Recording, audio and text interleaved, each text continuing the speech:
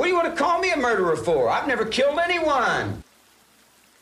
I don't need to kill anyone. I think it. Believe me, if I started murdering people, there'd be none of you left.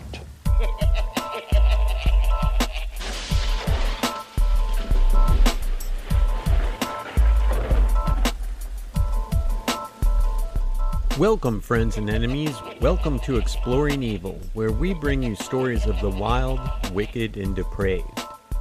If you haven't already done so, click the subscribe button so you won't miss a single episode. If you have a case suggestion or just need to comment on something, email me at exploringevil@gmail.com and I will respond. Tonight's case was suggested by Emilio in Los Angeles. Thanks, Emilio. This is a wild tale, so thanks for the suggestion. I hadn't heard about this case, but it is beyond bizarre, and it's rare that you can pinpoint a turning point in someone's life that flips the switch, so to speak. If the paranormal is right down your alley, check out my other podcast, Cryptique, where my co-host Ryan and I discuss all things paranormal, and we recently put out an episode on a Mexican demon. You could say tonight's show is also about a Mexican demon, so let's dig into another episode of Exploring Evil.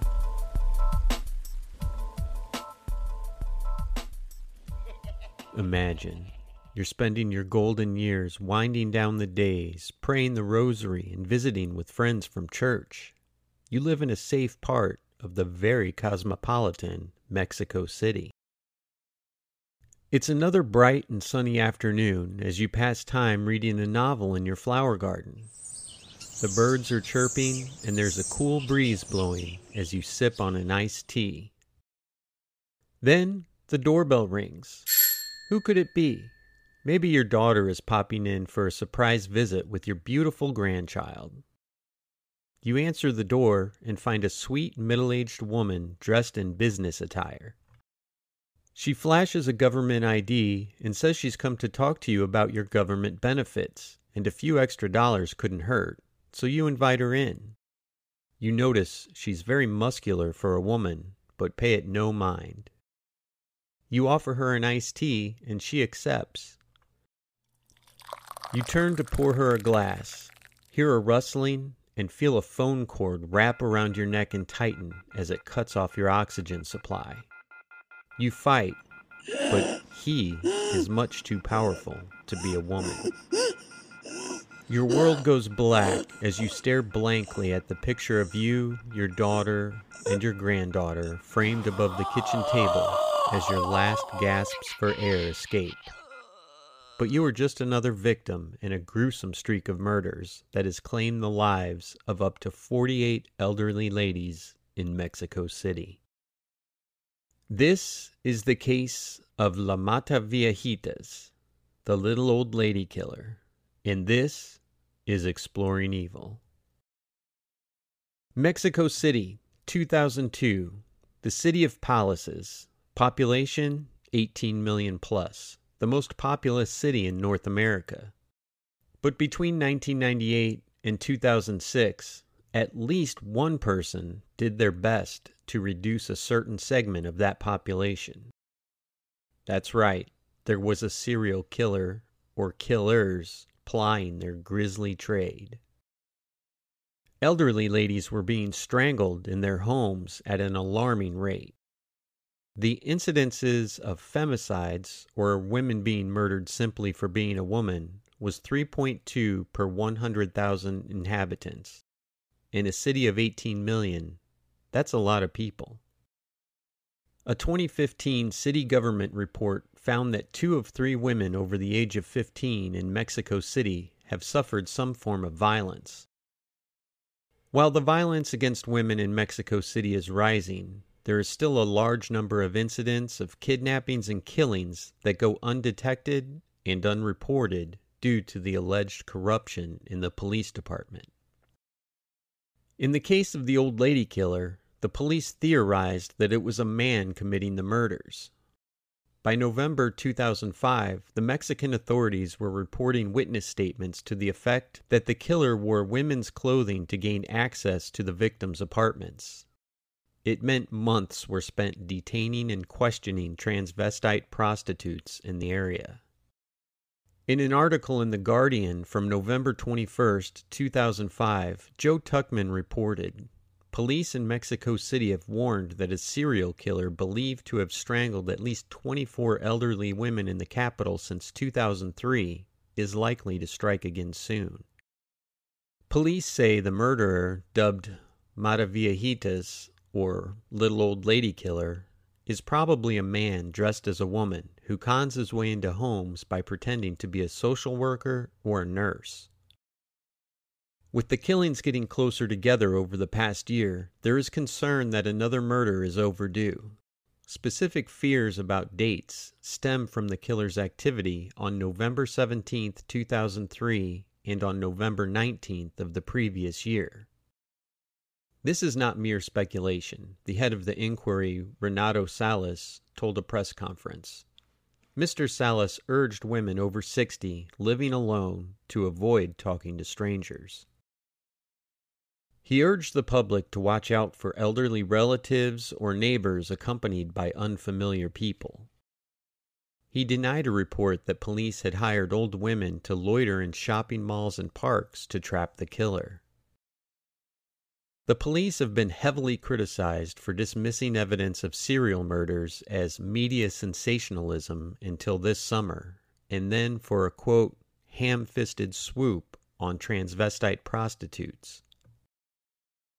Police are accused of importing their profile into the case instead of just following the facts. Meanwhile, lucha libre, or Mexican masked wrestling events, were still going strong in and around Mexico City, but we'll get to that after a quick word from our sponsor. Hey friends and enemies, I want to tell you about my other podcast. It's called Cryptique, and my co-host Ryan and I discuss the paranormal, hidden history, forbidden knowledge, and otherworldly beings. You can be a part of the show by sharing your true paranormal stories by emailing us at cryptiquepodcast@gmail.com. That's CRYPTIQUE podcast@gmail.com. In one episode, we discussed the phenomena of the black-eyed kids. Are they ghosts, aliens, demons, maybe jinn? You'll have to tune in to find out. You can find Cryptique everywhere you find Exploring Evil. If you want to start your own podcast but need help with the production, I can help. Email me at exploringevil@gmail.com to find out about getting your podcast professionally produced by yours truly. I can provide editing, music, sound effects, and mastering. All you have to do is provide content.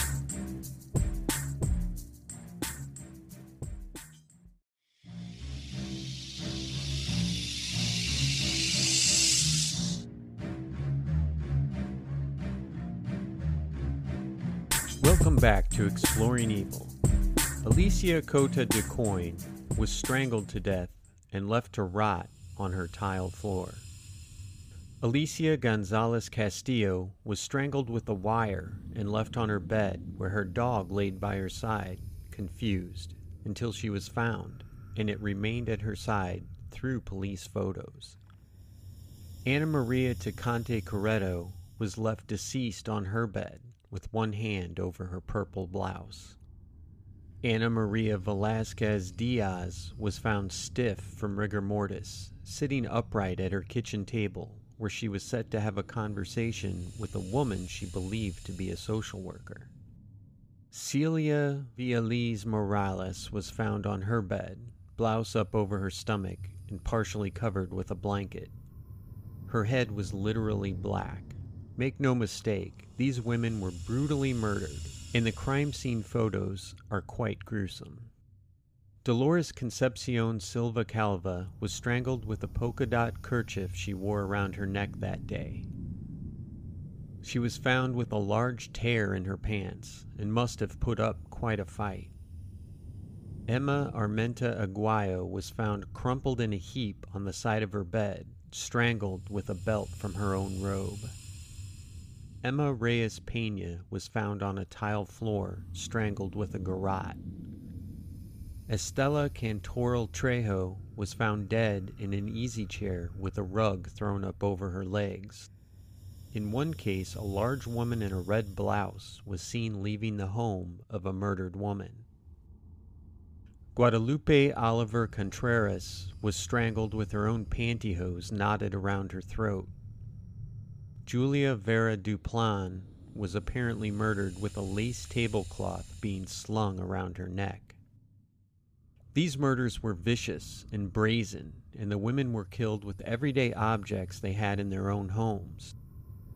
Maria de Los Angeles Repair Hernandez was discovered sitting awkwardly against her TV stand, throttled by a scarf. Maria Elisa Perez Moreno was also strangled with a polka dot kerchief. Maria Guadalupe de la Vega Morales was found bound and choked, carelessly tossed on a concrete floor like a piece of garbage. I could go on, but you get the point. These women were no threat, and only a coward attacks the most helpless victims in our society. But what kind of man would attack old ladies, and why? There were fingerprints left at crime scenes, but the police had no matches on file. Mexico City prosecutors said fingerprint evidence was linked to at least 10 of the as many as 48 murders attributed to the killer. Police began checking the fingerprints of bodies in the city's morgues in the apparent belief that Mataviejitas might have committed suicide. A major breakthrough in the case occurred on the 25th of January 2006 when a suspect was arrested fleeing from the home of the serial killer's latest victim, Ana Maria de los Reyes Alfaro. A boarder at her house walked in as the killer was fleeing the scene and called police. She had been strangled with a stethoscope. Police said they found in the suspect's possession a stethoscope, social benefits papers, and a social worker's identification card. Investigators thought the killer used these items to gain entry to victims' homes by pretending to be a government employee who could sign them up to welfare programs. Well, that certainly checked all of the boxes investigators had attributed to the killer. Well, all except one. Their murderer, La Mataviejitas, wasn't a transvestite like the ones police had been investigating. In fact, the killer wasn't even a man. La Mataviejitas was a woman, but not just your average, everyday woman. She was the Silent Lady. Who is the Silent Lady? I'm glad you asked. The Silent Lady was actually a 49-year-old Mexican lucha libre wrestler. In her luchadora persona, she wore a pink and yellow spandex leotard with a bedazzled butterfly face mask. In case you don't know, lucha libre wrestlers almost always wear masks, with Rey Mysterio Jr. of the WWE being the most well-known throughout the world. Her finishing move, almost all wrestlers worth their salt have finishing moves, was, you guessed it, a rear naked choke. You can't make this stuff up. Sometimes life imitates art. She was extremely well-muscled, especially fit, as you would imagine, especially for a 49-year-old woman, and could reportedly bench press well over 200 pounds. So none of her victims ever stood a chance. Her given name was Juana Barraza. She seems to have been unusually methodical about choosing her victims. She managed to acquire a list of women who were on government assistance programs. Then she used this list to identify elderly women who lived alone and used fake credentials to pretend she was a nurse sent by the government to check their vital signs. By the time she left, her victim's blood pressure was always 0/0. But police said the broad-shouldered Miss Barraza resembled composite profiles of the suspects and a wax mock-up with a similar short reddish haircut and facial mole. So police had their murderer in custody, finally, after up to 48 lovely grandmothers, and in some cases great-grandmothers, met their doom at the hands of the Silent Lady. But why would a successful lucha libre wrestler want to murder old ladies? Remember when I said we would have a well-defined turning point in the killer's life that would ultimately lead them on a path of destruction? Sometimes it's a head injury, sometimes it's drugs, sometimes it's mental illness. Well, Rana Barraza's story starts with her own tragedy. While it's hard to sympathize with someone who may have killed up to 48 elderly ladies, Juana's story is one of the saddest I've ever heard, and certainly the saddest I've ever covered on Exploring Evil. Juana grew up in abject poverty in a rural slum north of Mexico City. Juana's mother, Justa Sampiera, has to bear some of the responsibility in the deaths of Juana's victims, because Juana herself was a victim. She may not have been a murder victim, but some crimes kill your soul and leave the body alive. Juana's mother beat her every chance she got, when she was sober enough to stand up, that is. You see, Juana's mother was an alcoholic, a victim of addiction. But her mother was particularly cruel and would literally do anything for a drink. Anything. You see, when Juana was just 13 years old, when a girl is blossoming into a lady, when she really needs her mother, even if she's an abusive alcoholic, she wasn't there for her. That wasn't Juana's fate. Juana's mother sold her into the sex slave trade, reportedly for 3 beers. She was sold to a monster named Jose Lugo. To Juana, it didn't even seem real. Nobody could be that cruel. But it was true. Imagine how you would feel if your own mother sold you to a man so evil I don't even have the words to describe. Juana waited. She waited for her mother to come and save her and tell her she loved her and it was just a misunderstanding. She waited for her stepfather to come and rescue her from this nightmare. She waited for someone, anyone, to take her away from this tragic fate that had befallen her. She waited for someone to come save her when she was tied to his bed and raped over and over and over. But no one came. No one cared. She waited for help as his friends took turns, and when she had an abortion, and when she was forced to give birth to his children. She waited for 5 long years until her uncles finally tracked her down and rescued her. Some would consider it a fate more cruel than death. By then, Juana was broken. The population of Mexico is approximately 80% Catholic. I wonder how God is going to judge this one. As it turned out, Juana's mother had been lying to the rest of the family this entire time, saying that Juana had just left with her rapist of her own free will.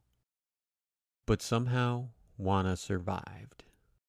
She was a popcorn vendor on the streets of Mexico City by day and a wrestler by night. Had the story ended there, it would be a story of triumph, but we know how it turned out. Dubbed the Mata Viejitas, or Little Old Lady Killer, Juana Barraza was arrested in January 2006 after she was seen hurrying from the house of her last victim, the only murder she has confessed to. After her arrest, police found an altar in her home dedicated to the death cult figure Santa Muerte, a folk saint popular with thieves and drug smugglers. The judge heard evidence that Barraza cruised public places in search of elderly women on their own. She sometimes gained their trust and got access to their homes by helping with their shopping bags and requesting cleaning work. On other occasions, she pretended to be a nurse or social worker, offering a free checkup or information about benefits. The prosecution said Barraza used objects such as phone cables, tights, or the stethoscope she often carried with her to strangle her victims. Police believe she killed elderly women to release the rage she harbored against her abusive alcoholic mother that sold her to a sex trafficker. Barraza showed little emotion as she heard the verdict. "May God forgive you and not forget me," she said, adding that she would appeal against all but one of the convictions. In the end, it was the unexpected arrival of a lodger just as Barraza was leaving the house where his 82-year-old landlady lay dead that triggered her arrest. On March 31, 2008, she was found guilty on 16 charges of murder and aggravated burglary, including 11 separate counts of murder. She was sentenced to 759 years in prison. Since sentences imposed in Mexican courts are generally served concurrently, but the maximum sentence under Mexican law is 60 years, she will most likely serve the full sentence in prison. So, Juana sits, imprisoned again, at Santa Marta Acatitla Women's Prison, where sexual assaults of the female inmates are as common as amateur lucha libre matches on the back streets of Mexico City. Look, I'm not saying she should be out on the streets or that she doesn't deserve to be in prison, but in the world of true crime, the victimizers are almost always triggered because they were once the victims themselves. So that's it for Exploring Evil tonight. I hope you all enjoyed the show. Don't let strangers into your house no matter what they promise. Don't forget to email your case suggestions to exploringevil@gmail.com and hit me up if you want to talk about production of your podcast. Click, subscribe, and leave a review. Tell all your friends and enemies about the show. Take Cryptique, my paranormal podcast, for a test drive too. Remember, you can find it everywhere you find Exploring Evil. Thanks again, Emilio, for suggesting this case. Have a wonderful night.